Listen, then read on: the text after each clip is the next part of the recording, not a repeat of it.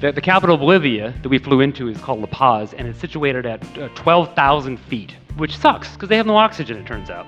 So everybody who comes there from a place that is fortunate enough to have oxygen, like the first world, gets what's called altitude sickness. And the beauty of altitude sickness is like no two people get the same symptoms. It's just like this wide range of crazy things that can happen to you.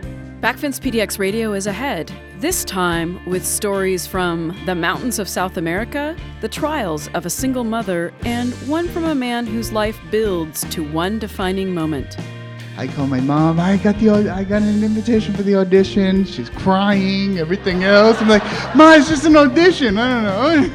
Backfence PDX stories are told live at our show in Portland, Oregon. I'm B. Frayne Masters. Backfence PDX Radio is next.